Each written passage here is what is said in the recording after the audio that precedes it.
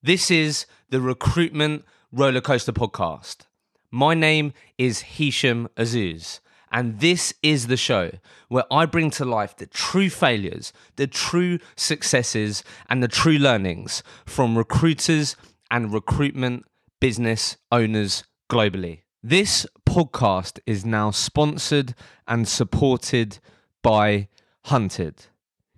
Hunted is one of the best places on the internet for recruitment content. Of course, one of the reasons why I decided to partner with them is crucially, we share a common goal: to help recruiters get better at their jobs. Hunted write about everything you can need in your career, from productivity hacks to helping your time management to TED Talks and reading lists. They offer in-depth insights into worldwide destinations, and of course, there's everyone's favorite recruitment wolf, Mr. Ed Hunter, who's not quite as scary in real life, but that is a story for another time.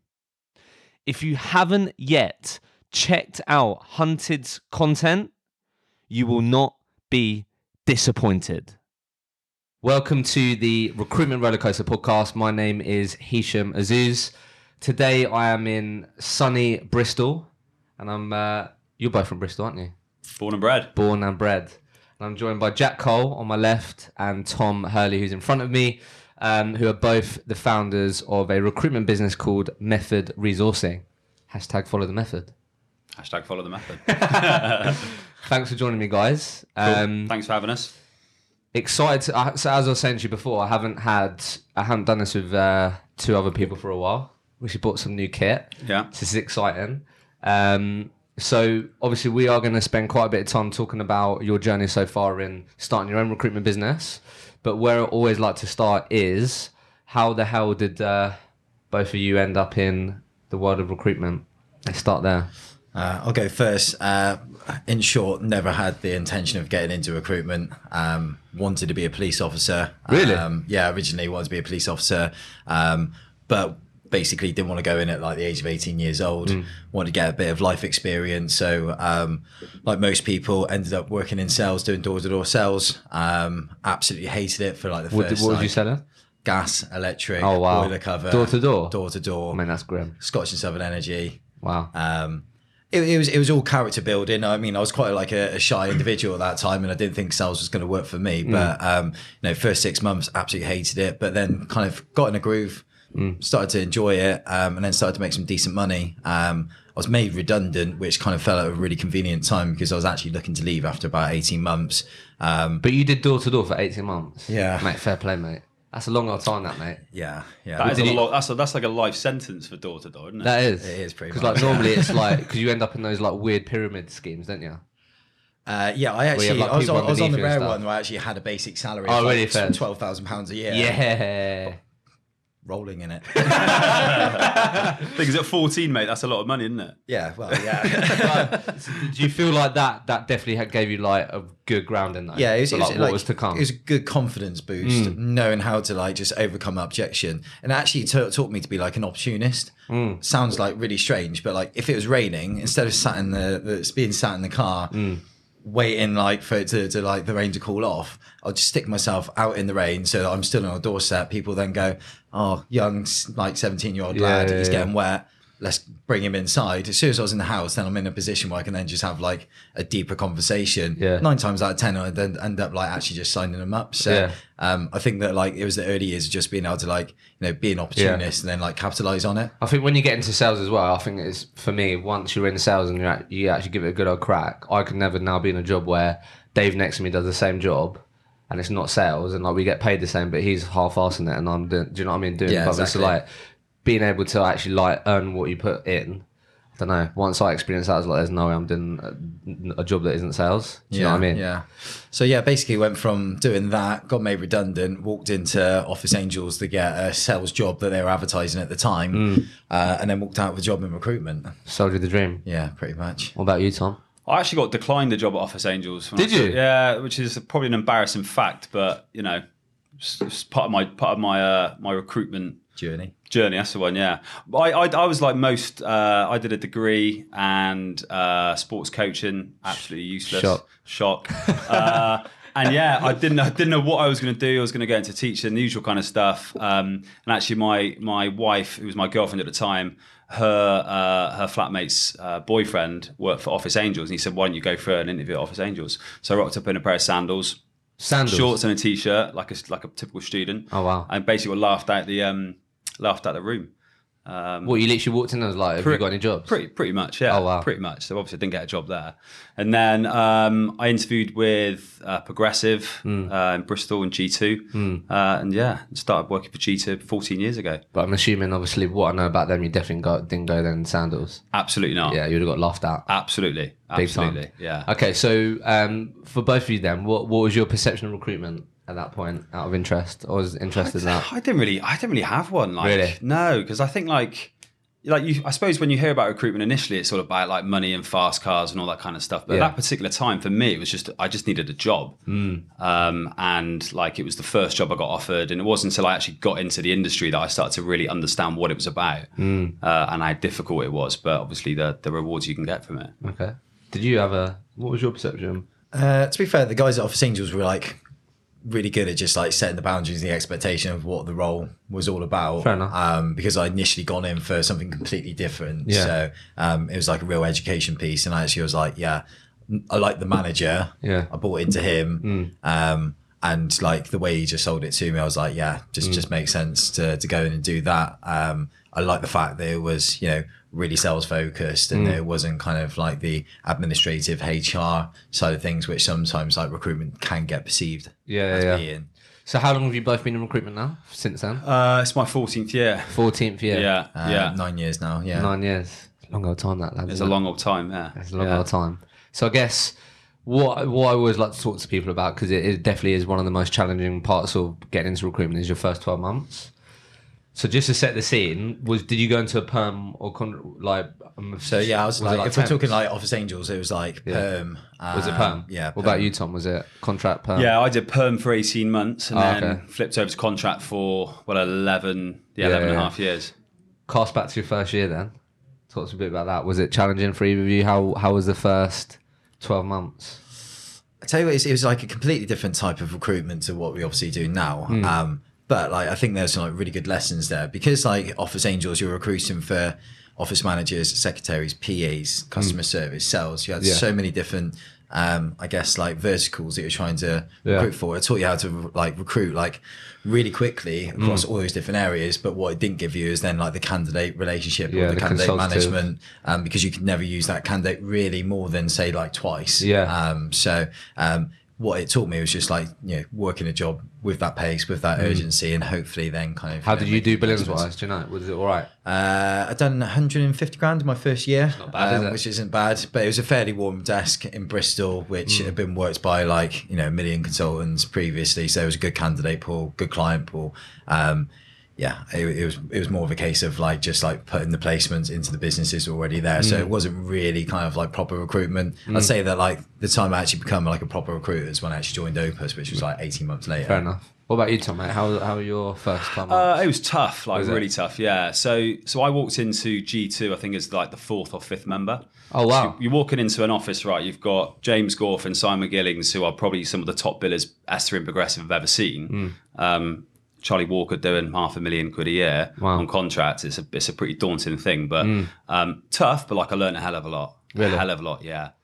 What was challenging about that first year then? What if just you were think to like think you about just some go of the through challenges? you go through like real emotions, don't you? Like you can have like a real high and a real low. It can change by the hour. I think what I learned though is ultimately like you've got to be super positive. Yeah. Like hard work for me was the thing that got me through my first year. Really? Yeah, definitely. Work ethic. I just figured, it's quite old school, but I think if you were to, back in my early years, if I used to think if I worked harder than the person to the right or to the left of me, I'd put myself in a position to potentially give myself more opportunities, which has probably changed a little bit now. But I think for me, that was how I kind of attacked my first year. Then just around that, just quickly, just because I think a lot of people listening maybe around that part, and I think I always get messages around people saying like, how can I get better at managing those good times, bad times? I'm sure obviously now you having your own business is even more so, but absolutely. Anything that you got better at in that first year? I think like if you're having tough times in your 30s, you just got to talk to people. Yeah.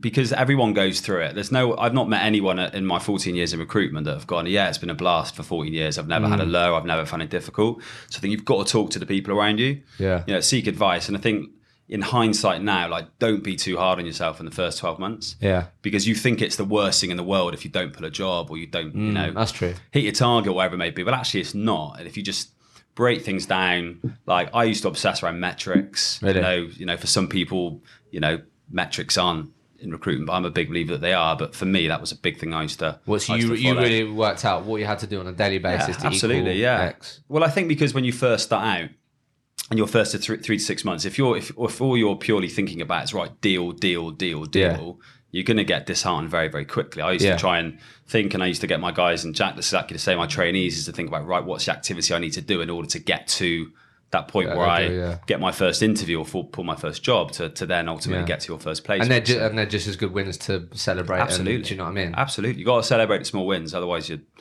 brain, totally combust, don't you? Being around those big billers then early on, how much do you learn? How much do you think they impacted you in those first 12 months? Like a lot. Really? But they were also different.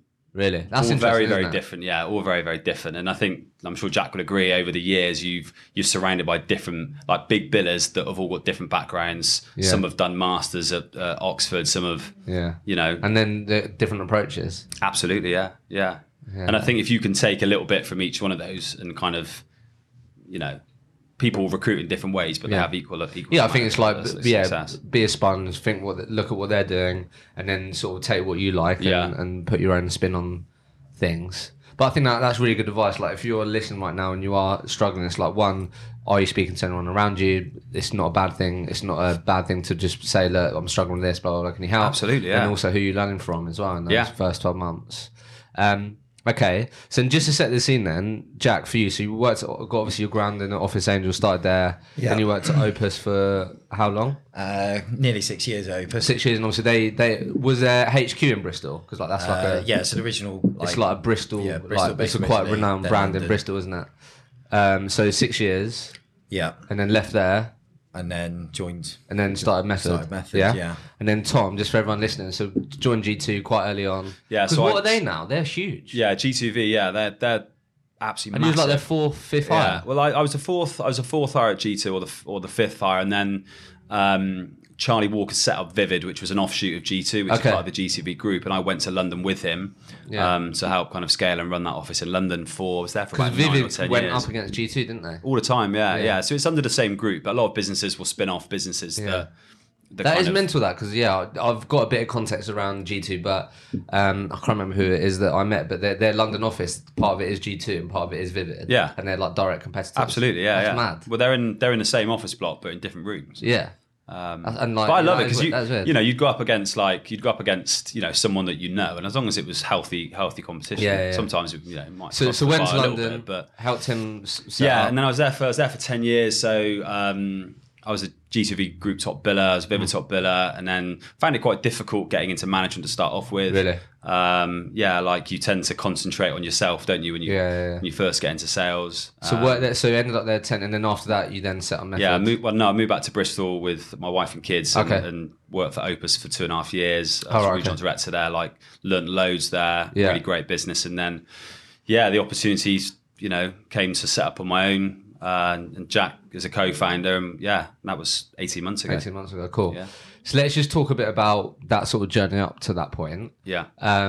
So just to help me out, so both of you, did you go down the typical like biller, senior consultant, then you ended up managing a few people? Did you both do that? Yeah, so I joined Opus as a trainee recruiter, even though I had 18 months experience, but I'd never done IT recruitment. And my first 6 months were probably the hardest because I was trying to recruit in a way that I'd already learned. And actually I kind of had to just go in, reinvent myself completely from scratch again, and just kind of restart my recruitment career. So my first 6 months was actually really tough. Actually, only done one placement. Really? I still recall to this day, my manager like 6 months pretty much on the dot, said like you got to do like 3 deals today pretty much in order to keep your job.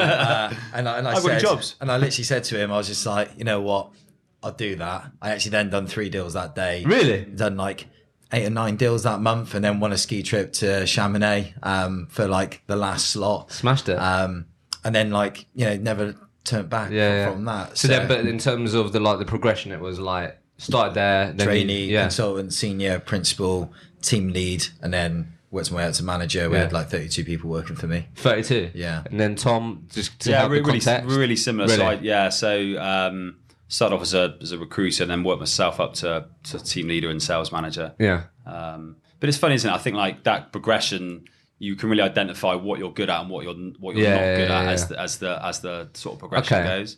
So quick one, definitely keen to sort of unwrap that. I think that there's so many things in there that you could probably give a lot of value around for people listening. Just on that point, Jack, that you were just saying, I think if you think of, obviously, I'm sure you've experienced it now, like, what would your advice be to people that are listening that maybe have made a move recently or considering a move? Because you hear it all the time where I'm a recruiter, I have 2 years under my belt, I go into another recruitment business and I feel like I know how to do recruitment. So I think obviously you had to have some real humility there to be like, I had to reinvent yourself. Do you get what I mean? I think, what did you sort of learn around that I think a lot of people will go through that. I'm sure you may have experienced it now where you hire a recruiter and then be like, yeah, I know how to do recruitment.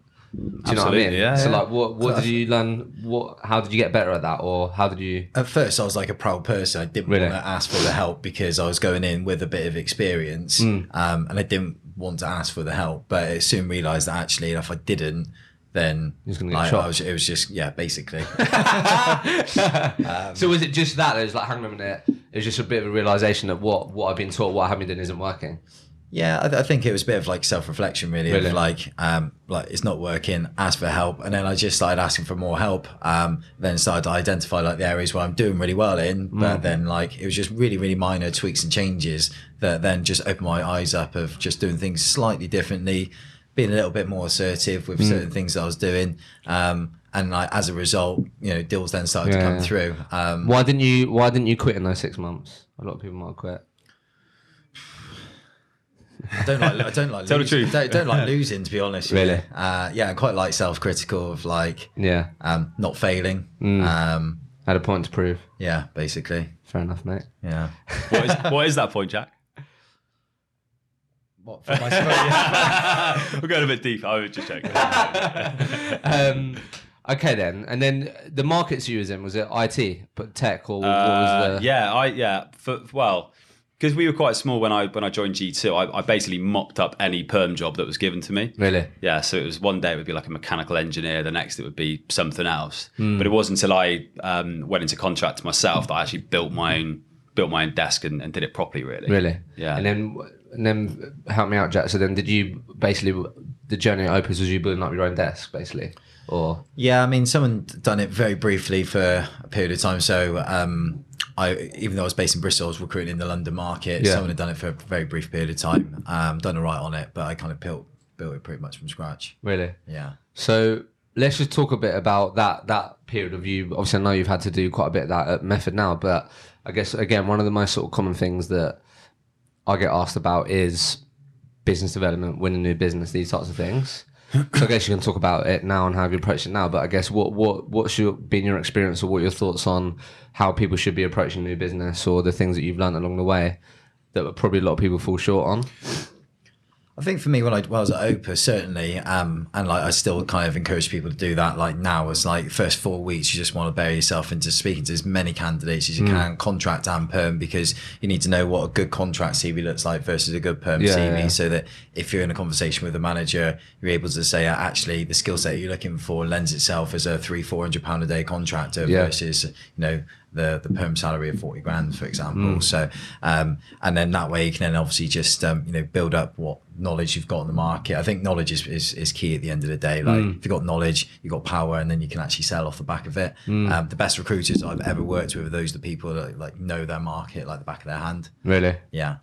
I think you've got like, you fundamentally to build, if you want to be a big biller, you have to build a market. You have to know your market. Otherwise, you just spread yourself too thin. You're trying to do too many different things at once. And ultimately, I that's my personal opinion. I just don't think that's scalable, really. What did you ended up niching down? So I did business intelligence and data warehousing initially. Really? Yeah, for about just really double down on that. Yeah, just double. Yeah, and it wasn't until perhaps as I got a little bit more experience that I mean, we were a classic contract biller. I knew my BI market and debt riser market very well, but we would land and expand. Excuse a cliche with a client.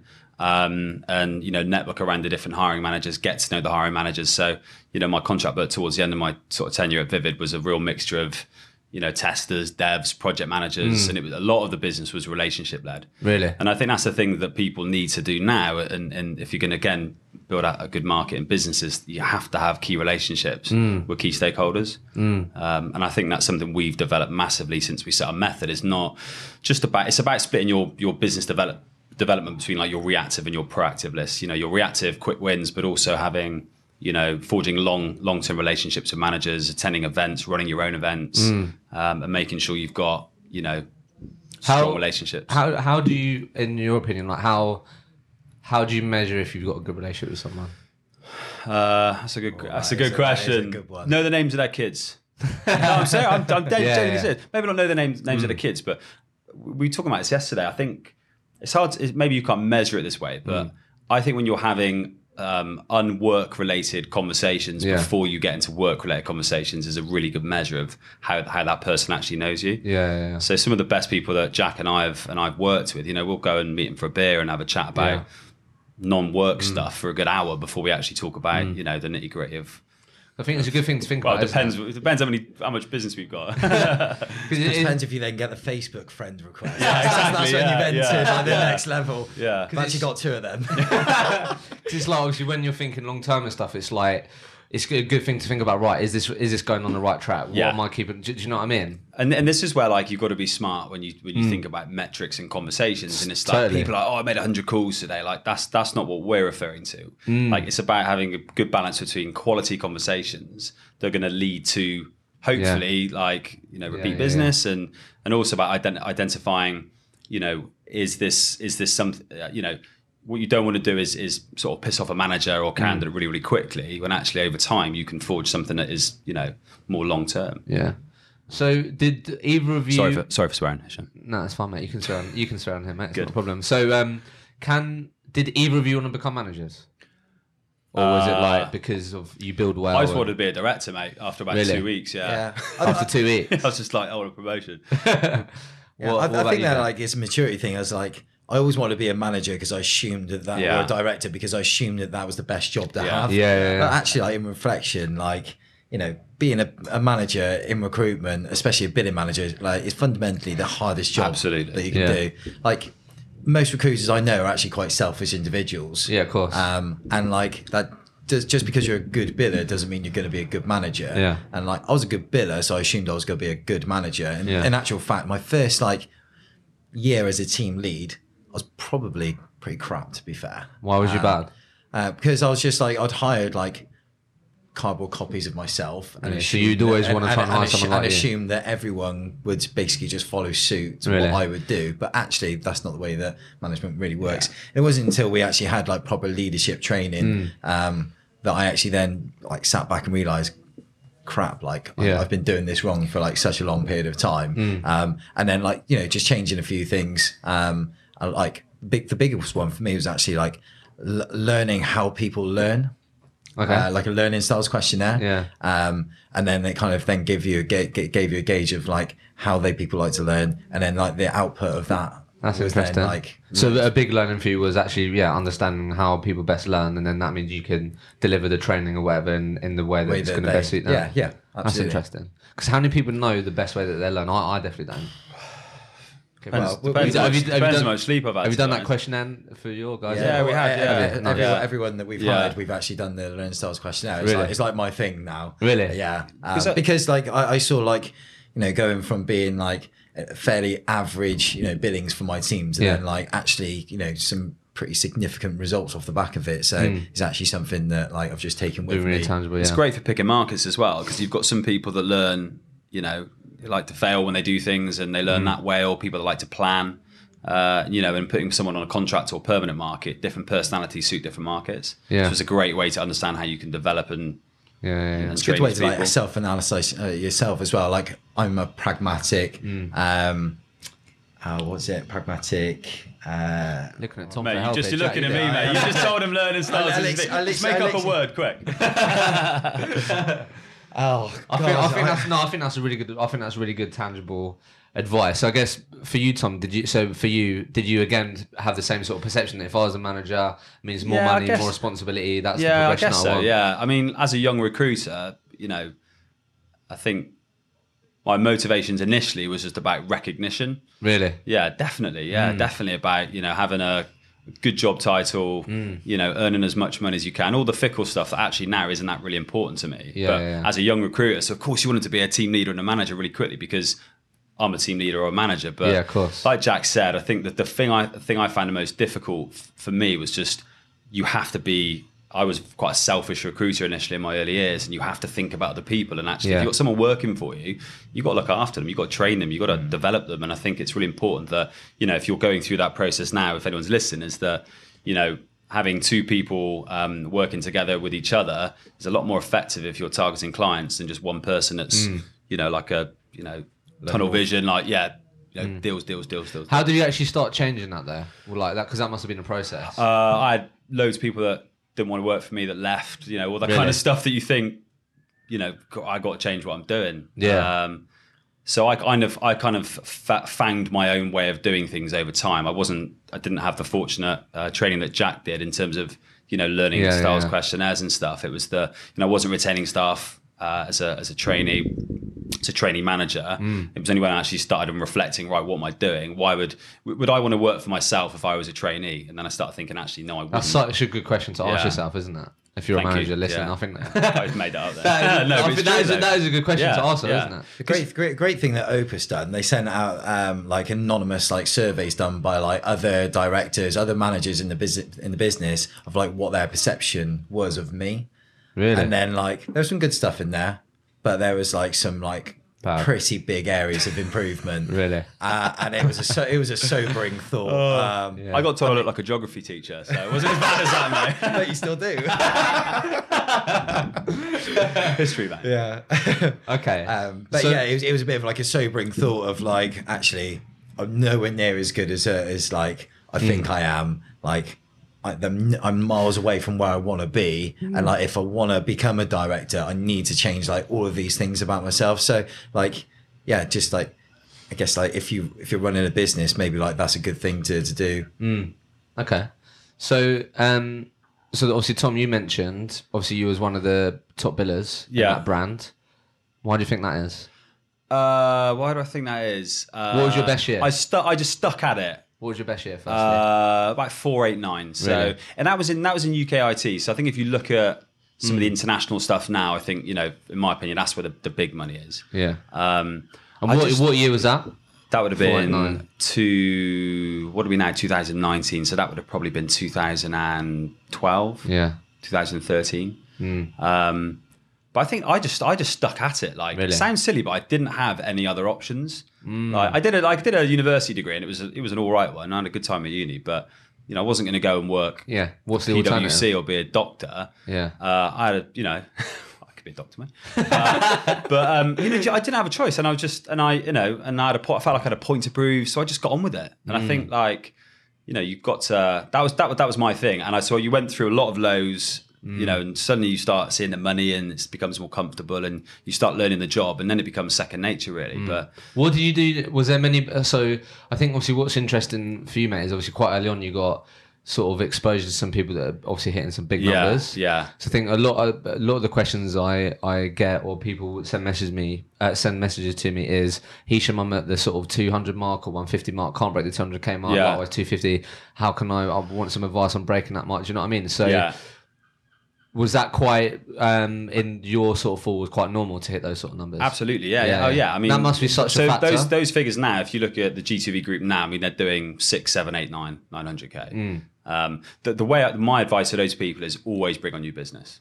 Always bring on new business. Always bring on new. What's the stat? You like your stats, Jack, isn't it? You lose 14% of your book. There we go. year on year unless you don't. Well, you continue to you just got to bring on your businesses because you've got 35 contractors. You're like, yeah, great, job done. Get billing complacent. 40, 50 grand a month. Suddenly, 10 of your contractors go, and you start bringing your managers again. They're like, well, we're not hiring. You've just filled all the positions you've got. So, got to bring on new business. Did you experience a big jump then in billings, or was it quite a sort of continuous increase for that year? Or no, it's just relatively. It wasn't one thing that I in particular that I did. That it was just a contribution of just hard graft, really. What about you, Jack? What was your best year, mate? My best year was actually when I set up Method. Really? Last year, yeah. That's all right. From a standing start, like that's impressive. So what was the first year? What did you do first year? Like pretty much since like my first full year in Opus, it's been between like 200, 250. I've been pretty consistent. So I've never done like the figures that Tom's done, but I was always a perm recruiter up until pretty much like doing some contract stuff with Method. Yeah. So yeah, for like the last like 8 years really has been pretty much like 200, 250. I think best is about like 270. Really? So, and you done that at Method? Yeah. That's not bad, is it? That's not too bad. But that was contract and perm. What have been some of the sort of learnings for you then, mate, in your experience? And again, I think obviously you say those numbers there, not quite big as Tom, but like consistently hitting those numbers, that's decent. Do you know what I mean? To consistently hit those types of numbers. Yeah. What are some of the key things for you that you think have impacted that or contributed to that? I think it's just like the mix of like your activity around reactive and like proactive business. And just like not like just sat there thinking you've made it because you've had 1 year, you've done like 200 grand, and you've got your accounts because like your accounts soon dry up. Things can change like like the wind.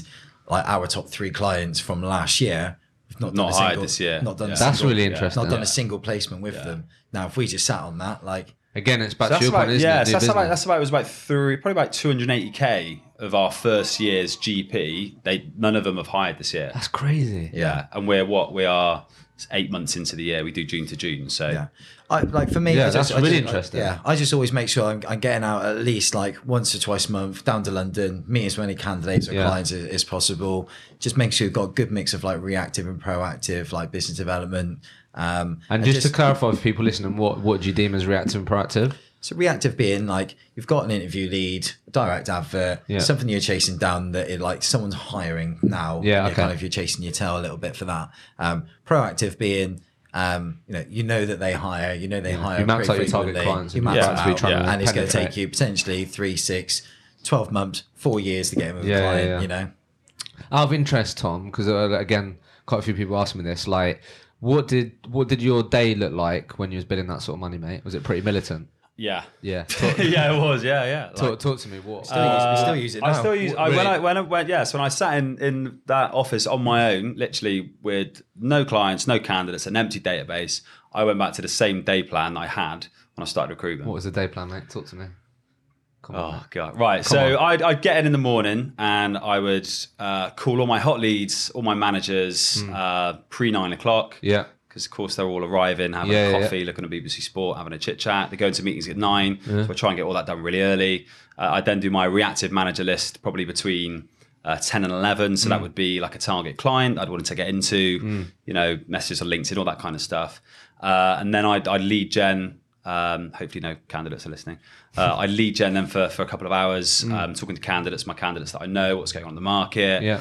Then I would again go back to probably chasing those leads between 10 and 1, have my lunch, and then I'd repeat in the afternoon. Really? Which is pretty boring. But for me, again, it was just I like routine, and I think that's how I learned was some routine because I knew where I was against my target or what I was looking to achieve. Yeah, and you worked out that if you did that and you had X amount of conversation where it was going to that's just how I did it. I'm not saying it's right for everybody, but for me, but a lot of people are interested in how to structure their day, and a lot of people don't structure their day because as a contract consultant, right? You might not pull your first job for 3 months. So how do you know if you're improving?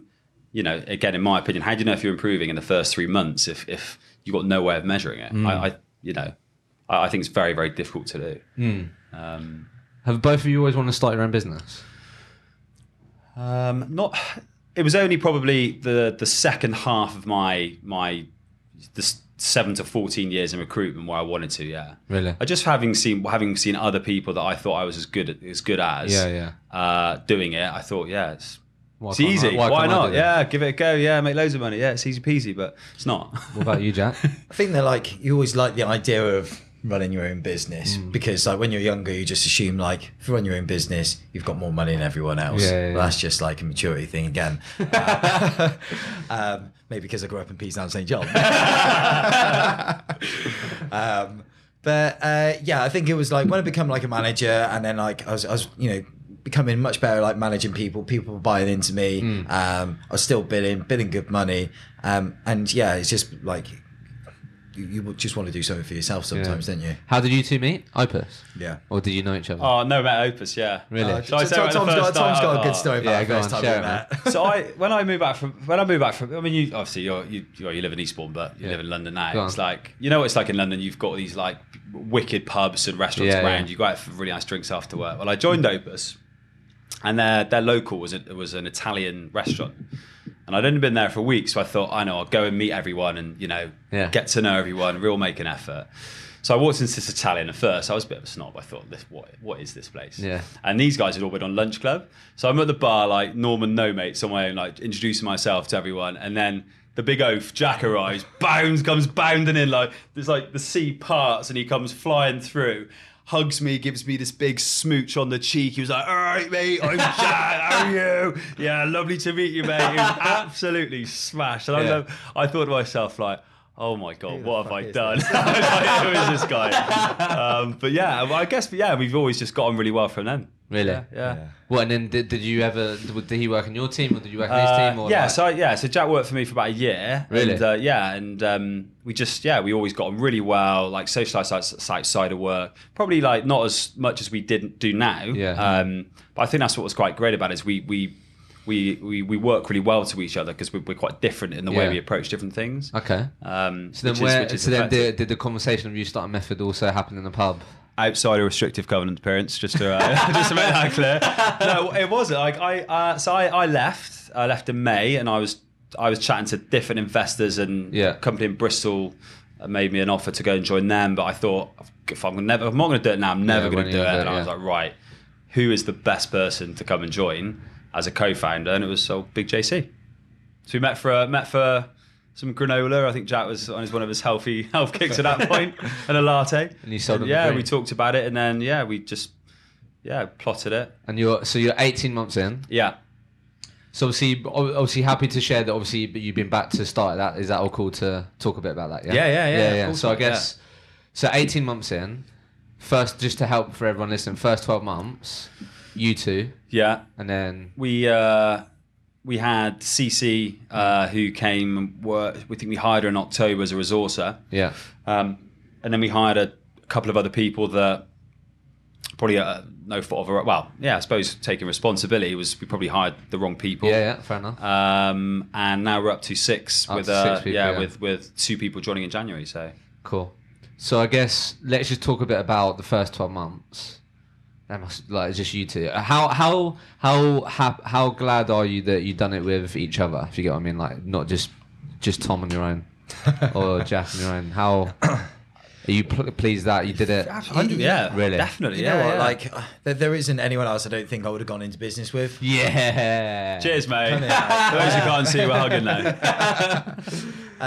But what do you think has been the benefits of doing it together? I think for me, like I knew that I had some areas that I needed to work on, and I wanted to surround myself with someone that kind of could give me those areas to work on. And like Tom was that person. Like we worked really well together in Opus. Didn't get a chance to like work as closely together, but this was a good opportunity selfishly for me to kind of bridge a couple of gaps from a skill set level, and the fact that like we're pretty honest and like transparent with each other. We get on really well. Like Tom's a bit of more of a fearless reflector. I'm a bit more of like wear my heart on my sleeve and go for things. But in the end, we come to like good mutual agreements on pretty much all decisions. Probably had like 2 or 3 lovers' tiffs in the 18 months that we've been going. I remember the first one literally. I stormed out the office, went to a client meeting, and I saw Tom at a bus stop, and we just looked at each other and give each other a hug. and that was it. I come off a holiday. When you come off a holiday and you're like, right, what's going on? And I could tell Jack was like, like, give me some space. I was like, no, what's going on here? What's going on there? Yeah. And in hindsight, that's exactly what I shouldn't have done. But you have a week off and you've got all these ideas in your head, haven't you? And you're like, barge in. And what have been some of the, again, thinking about what have been some of the benefits for you, Tom, starting with another person? Just having a sounding board and just, I don't know, like, I can be quite hard on myself, and so can Jack, hard on himself. But actually, we kept things pretty light for the first year. I think it's because we did so well. Like, we had a phenomenal first year.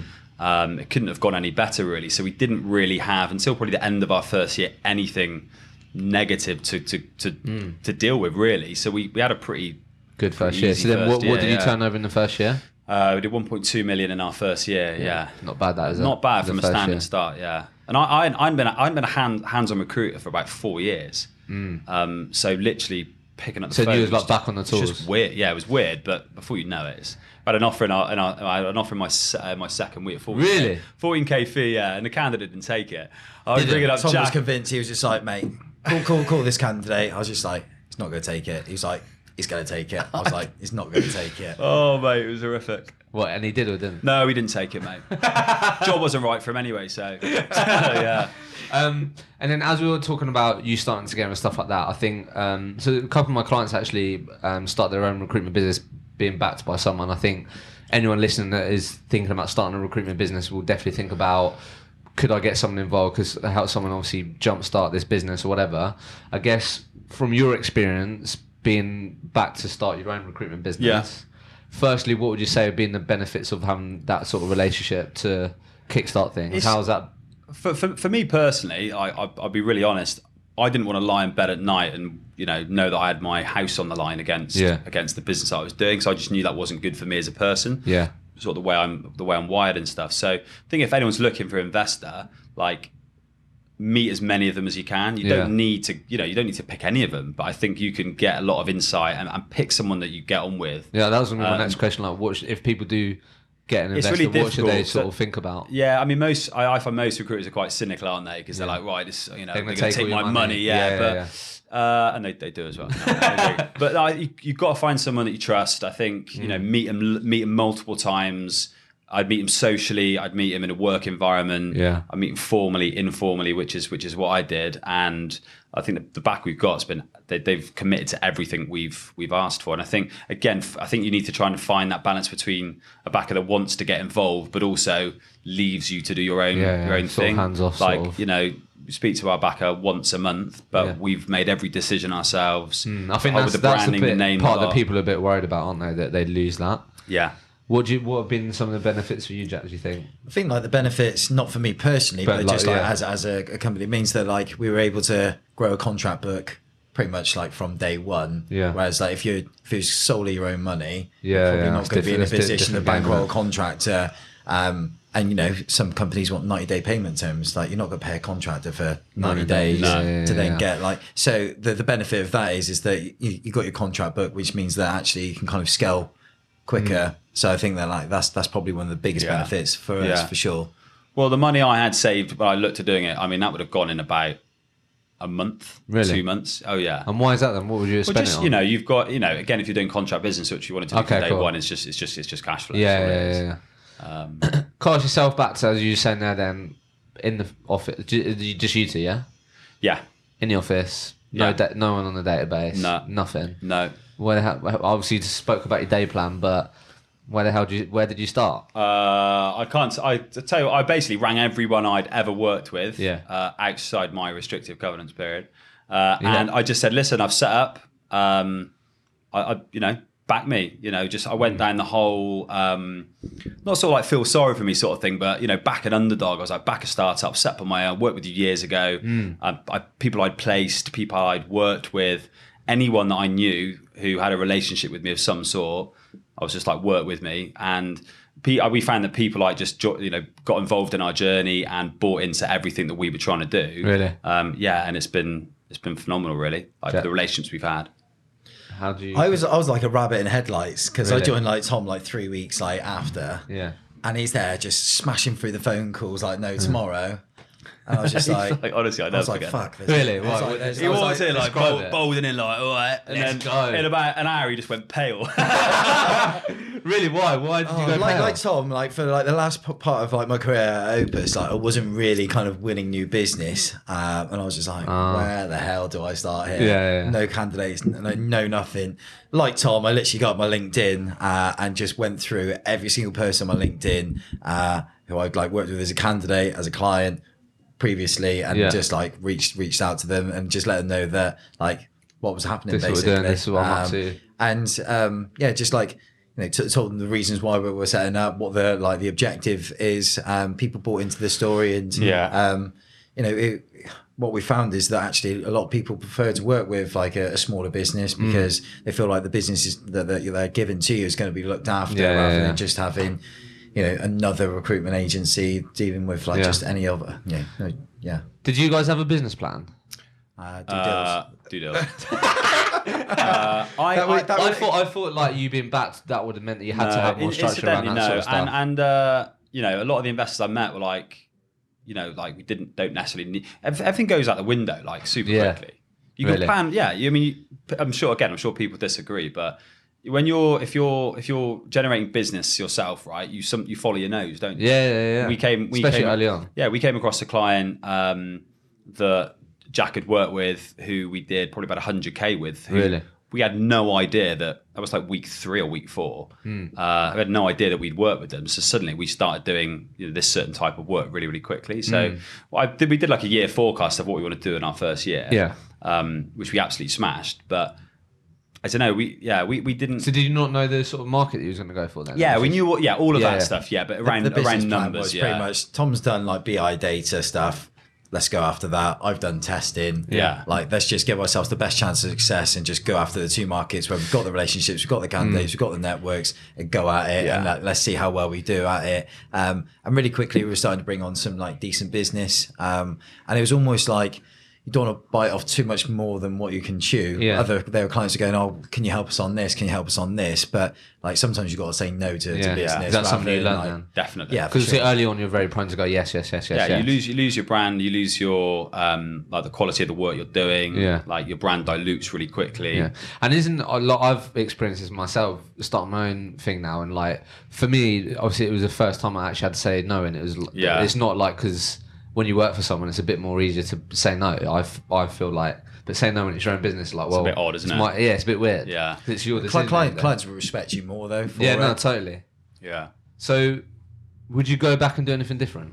Do you think system work? Yeah, probably system work. Well, like we you know, because we got off the ground so quickly, we're doing plenty of placements, is we probably didn't register stuff like we should have done as quickly as we should have, which we addressed probably about month sort of 8 or 9. But I don't know, like I think maybe like the way we, like, I know we spoke about it earlier, I think I was quite conscious when we spoke to people, it's like the first thing to say to you, how many heads you got now, or how many hires you've got. And I think perhaps we just got drawn into that, right, we've got to hire loads of people. Maybe we should have done that a slightly different way, but I don't.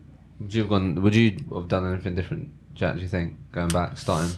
No, like I think like year 1 was like a really good year for us. Like the learning curve is like certainly been year 2. Will we do things different? Yeah, we've had like a few learning curves, like one of them being like, don't hire purely based on ability. You got to hire based on like culture fit with a blend of an ability for sure. Yeah. But like if someone's like, if there's a few red flags around like there, like the culture fit, like don't hire them. So I think that's probably like one of the biggest like ones that we've learned from. Just to finalise that then, if I'm listening right now and I'm like in those first 3 months starting on my own, what would you say? What, when you're hiring someone? No, as in like, so if I'm listening right now and I'm 3 months in to start my own recruitment business, what are we saying to these people? Concentrate on getting your sales going. Yeah, like I had 3 months off work, so I got all the website up and running. That was all done. The branding was all designed before we got going. But from day one, it's just about sales. Because I think you can. Well, you don't have a business unless you're generating cash, do you? Yeah.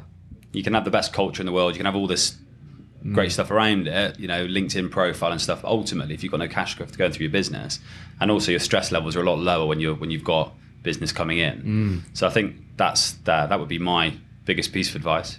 I guess if like you're going from like a consultant angle, it's like making sure you got your day plans, like Tom would say. Yeah. Plan the night before, so when you come in, you know exactly what you're doing. Yeah. I'm a big believer on like mobile to mobile phone calls to hiring managers, like pre 9 o'clock. We used to have like 9 before 9. Yeah. It's all about just like setting the pace and the tone for the day. If you're having like 4 or 5 good conversations before 9 o'clock, like that wave of like positivity and energy that will just continue throughout the rest of the day. Yeah. If you get in and your pace and urgency is sit down, grab a coffee, scroll through the news articles, have a little flick through Facebook, like you're never going to be like you're never going to be making Start like, the days money. Yeah, absolutely. Yeah, I think so. And it's just having that intensity, and I have that intensity like the entire day. I don't really like to have like any lull moments. Yeah.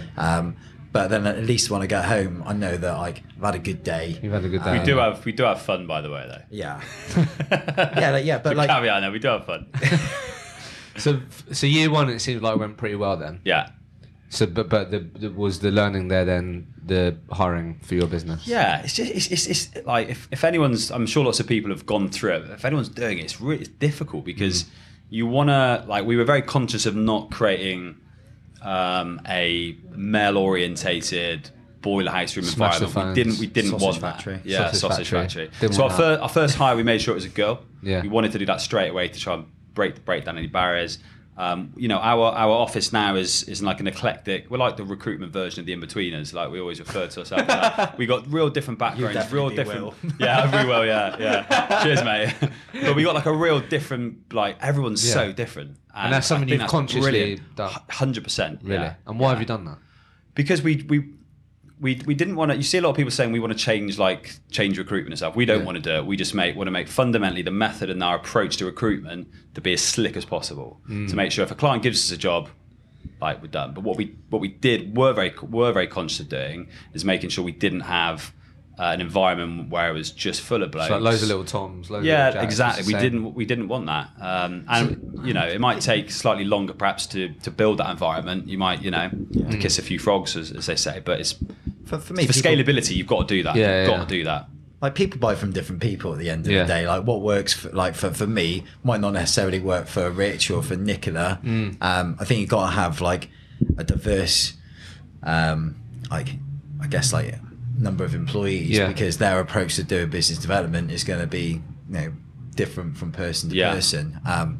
And we've had people that I've been trying to get in with for years that those guys have come in, got much less experience than me, but their just approach is a little bit softer, a little bit different. So actually they've had the engagement that I have been trying to get. So how have you got better at, for those, because again it is a real challenge, I hear about it all the time, like how have the both of you got better at hiring? But obviously you're always prone to not making the wrong hire, but what are some of the sort of non-negotiables now maybe that you look in people when you're considering them to join Method? Or you've got to be able to enjoy their company, I think, especially in a small environment. Is that we've had scenarios recently where we've met big billers that want to join us, but quite frankly they've not been quite right for us, and we've said no to them. We've actually opted to hire people that are far less experienced, but they're people that we can enjoy going out for a drink with, working with, have a laugh with and stuff. And I think that's my biggest learn. It's like when you're spending 11 hours a day with people, you've got to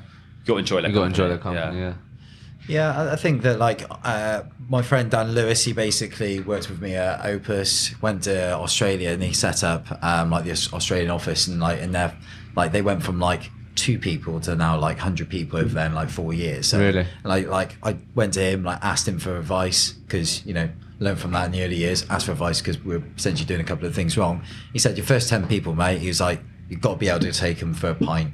If you can't go for a pint with them, he's like, you don't hire them no matter how good they are. Really? And I kind of took that on board, and actually it's worked pretty well. Just taking that simple approach. If you can't go for a pint with them or socialise with them, don't ever hire them. And I think that will change as you scale. Of course. But I think right now, I think that's get a good mini subcultures, but certainly for the first 10 hires. So it's your nucleus, isn't it? If you really have a solid 10 people that live and breathe what you're about and what you want it to be, then they got to buy. Going back to what makes a good manager and stuff is that would I want to work for me? If you're hiring these people, they've got to buy. Firstly, buy into Method, most importantly, but also buy into us and Jack as founders of the business. So you've got to buy people that buy into you, that you can enjoy. Both work work and socializing with them as well. And then what's been your, again, I know we were talking about it earlier, but sort of your view on having a business? Is it something that both of you have known, right, it's just us two, but we know we want it to be bigger than just us two? Do you know what I mean? Like, has it always been something that you've wanted to grow and get people involved in? Yeah. Well, we refer to the six now as the original six. Like, really? In an ideal situation, you know, in 10 years' time, the original six will still be here. Like, that might not happen. You know, you know, anything could happen. But this is a business that you want more people involved. Yeah, you want to grow it. Yeah. And has that always been the way, then, or has that evolved in the last 18 months, do you think? I like, for me personally, and I think Tom's on the same wavelength, is like, I don't want it to be like a 300 person business. Yeah. No. I'd rather have it as like a 20, 25, maybe 30, but like everyone's performing at like the highest level. And like when I joined Opus, we were like small, like 30, 40 people. Everyone was pretty much that, and they were the most enjoyable years for me. Really, and fair like, enough. I just wanted to kind of maybe like recreate that, but without scaling it beyond that. But like, who knows? You know, it's easy to say that, and then next thing you know. Yeah, exactly. Yeah.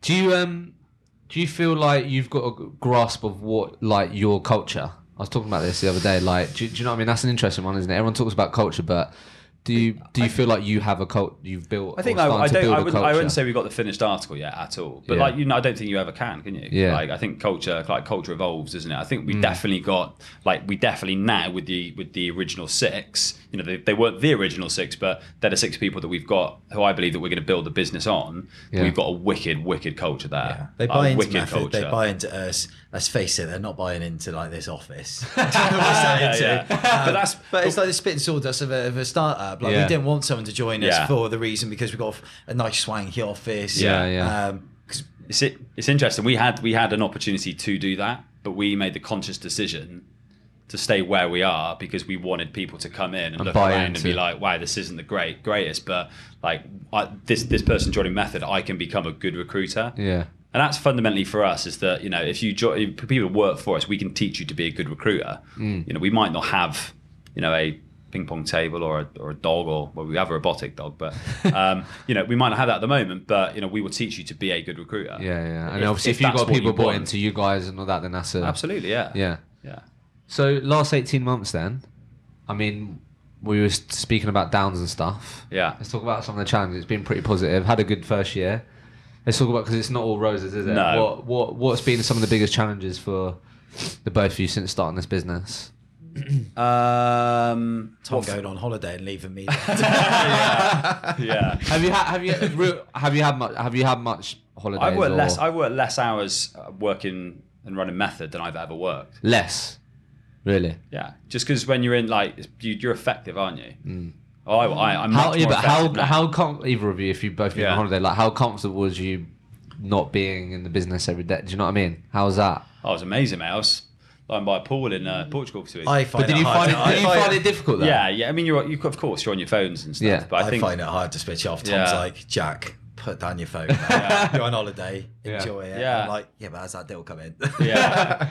But I think, like, you know, you got to trust your.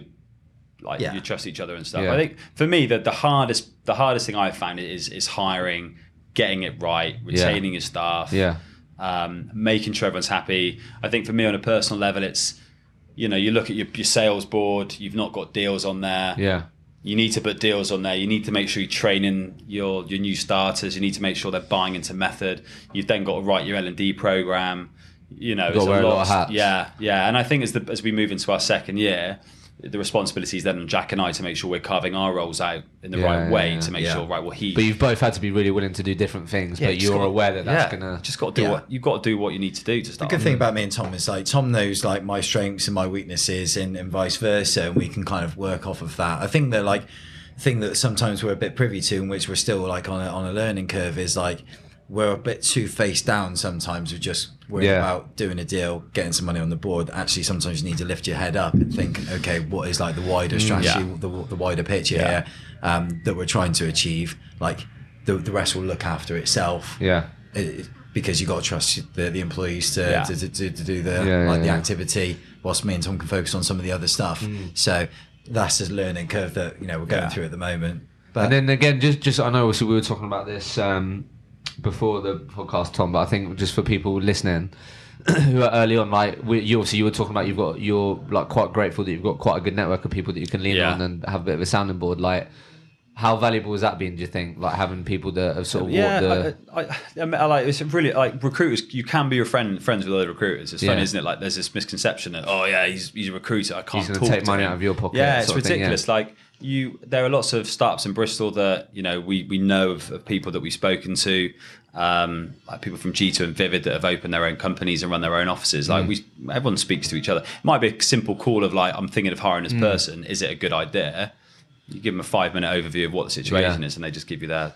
So I think anyone listening, like, be willing to sort of reach out to people. Like, you'd be surprised how many people we're willing to help. Yeah, absolutely. As Jack said earlier, like we found that everyone wants to support a startup and like help you with your journey, whether it's branding or whether it's reaching out to like an old trainer that used to deal with I spoke to Hannah about you before I'd even spoken to you and all that kind of stuff. Everyone wants to help you out. Yeah. How talking about a bit about challenges and things like that, how has, since having your own business, how has it impacted your personal relationships? Because you both have partners in recruitment, which I think is mental. Mate, yeah. So has it impacted your personal relationships? PSL recently.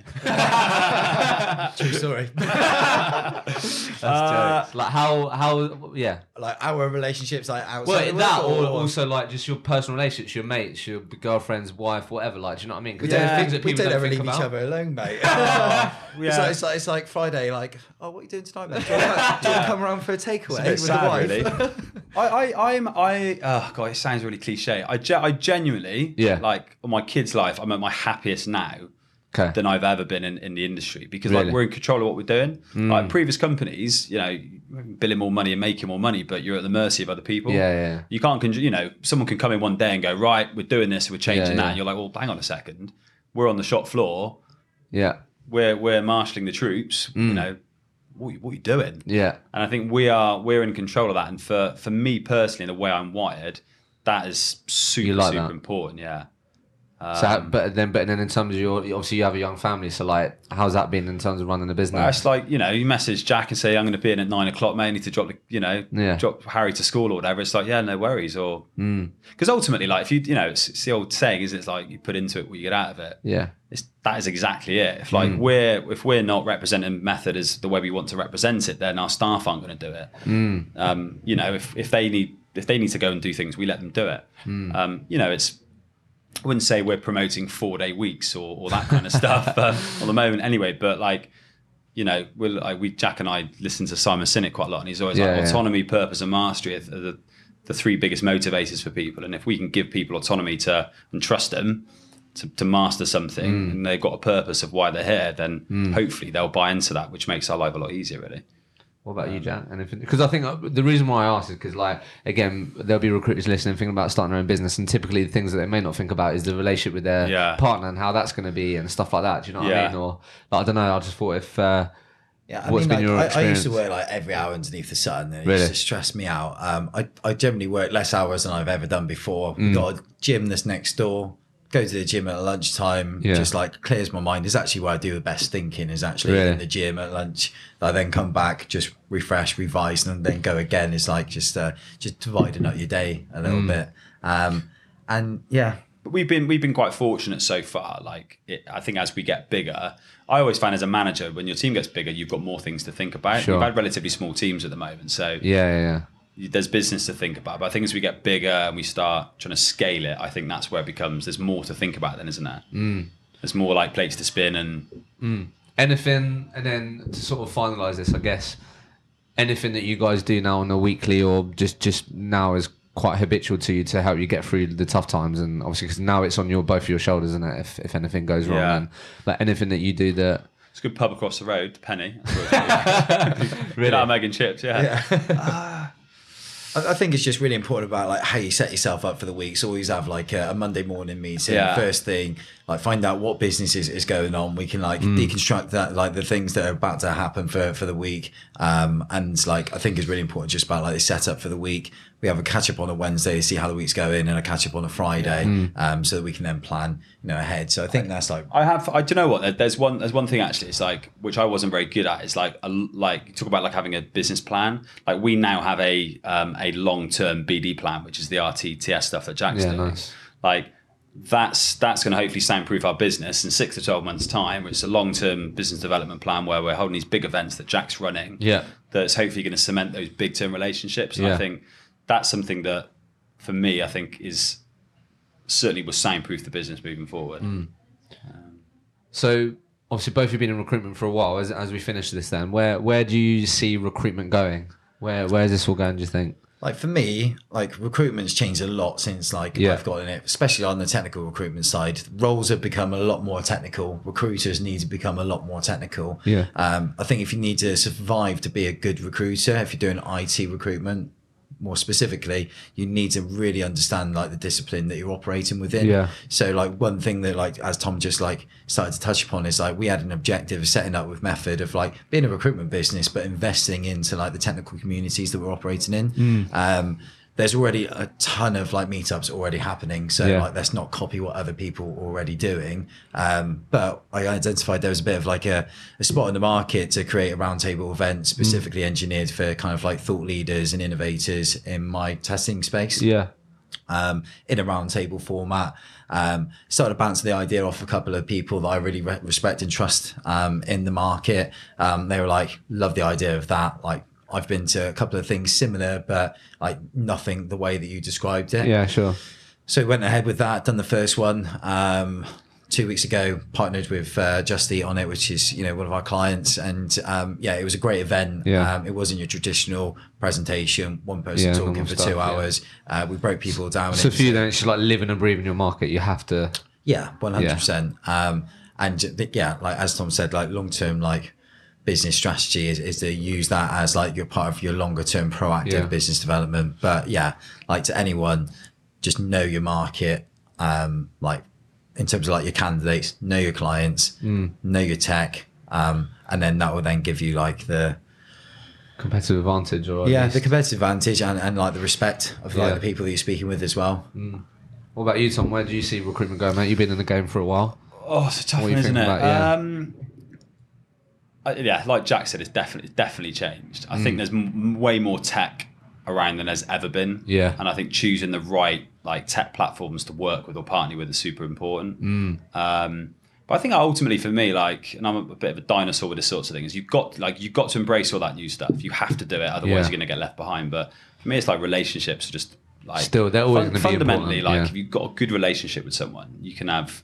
Everything can change and you evolve and you change what you're doing. But if you've got a good relationship with someone, I think for me, that's the most important thing. What have been some of the, just on that note, I remember quite a few people asking me this, what's been some of the, as you said, there's so much tech around now. What's been some of the sort of best tech that you've implemented in your business that had quite a good impact? You've got LinkedIn, I'd have thought. Really? Yeah, we've got 2 LinkedIn recruiter licenses, which for a startup is we're investing a lot of money in that. But we get a lot of our candidates from LinkedIn. Yeah. But there's things like Candidate ID and various other bits and bobs. We've used Sourcebreaker as well, which is wicked. Yeah.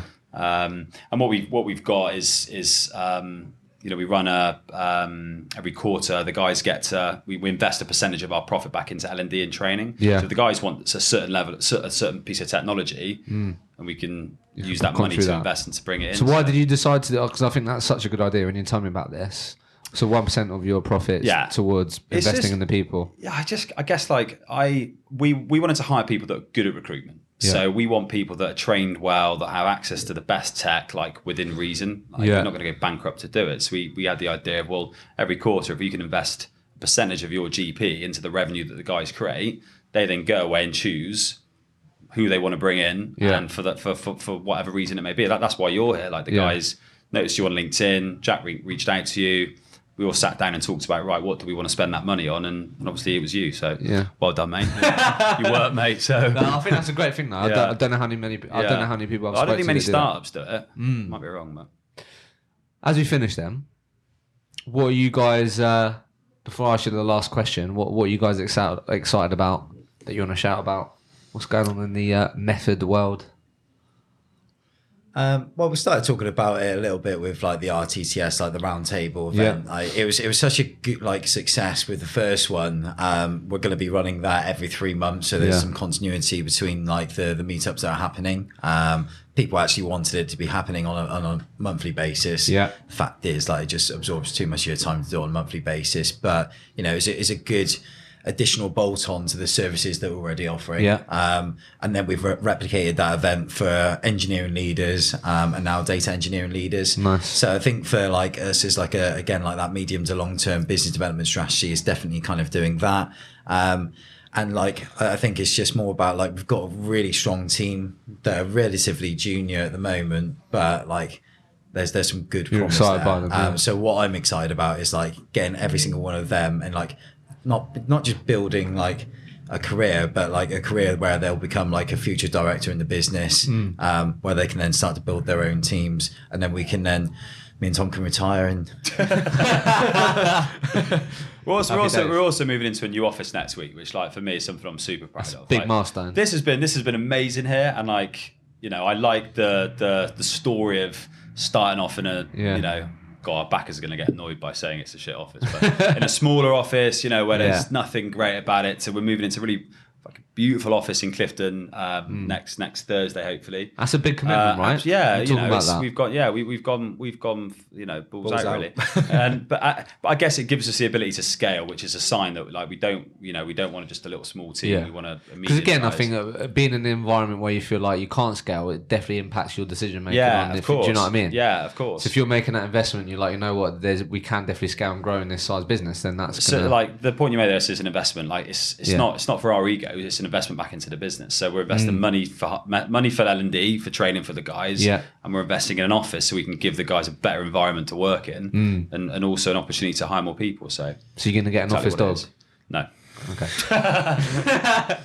But like for all right, we might do. But for like the team, like they all like if they see that we're moving into a new office, that they see part of that journey. Yeah, part of that journey. They know that actually things are like, we're not just full of hot air. We're not just promising things that then we're delivering against. It's like we're promising things, we're delivering against it. They'll then buy into us even more, and hopefully they'll do more deals in return. More deals, please. Yeah. Final question before we finish, mate. On. All right. So basically, you can answer this question with a phrase, a sentence, but the question is, if you could communicate to every single recruiter out there, they'd take on your advice, they'd implement it. I know what I'm going to say. I don't know if it's the right thing or not. Nah, mate, you got to be honest. What would you say, Jack? I know what you're going to say. So what would say you that say, question Jack? again. So if you could communicate to every single recruiter out there, and they'd listen to Jack, they'd take on your advice, they'd implement it tomorrow. What comes to mind? A phrase, a sentence. What would you say to these people? It's like for them to like build a successful career, basically. What do you mean? What do you mean? It's not a complicated question, mate. Yeah, like what would you say? Go on then, Tom. You My start. one phrase is this might go down badly. Go on. Pick up the phone. Pick up the phone. Okay. Yeah, like I was going to say that like in a few more words, but yeah, like I'd mirror that. Is like you to build that is build relationships. It's all about relationships, and that is for me. Don't fall into the trap of being the modern day recruiter where you're just relying solely on email contact. Like I've seen some people actually be pretty good at it, but like you're limiting yourself. That's a balance between. I think that like if you want to be a really good recruiter, you need to put yourself into more of like the thought leadership space longer term. Like otherwise, like you'll always just be kind of like an average recruiter. That's a long phrase, that mate. But a good one. Lads, it's been a pleasure. Cool. Thank you. Cheers, Thanks mate. for having us, mate.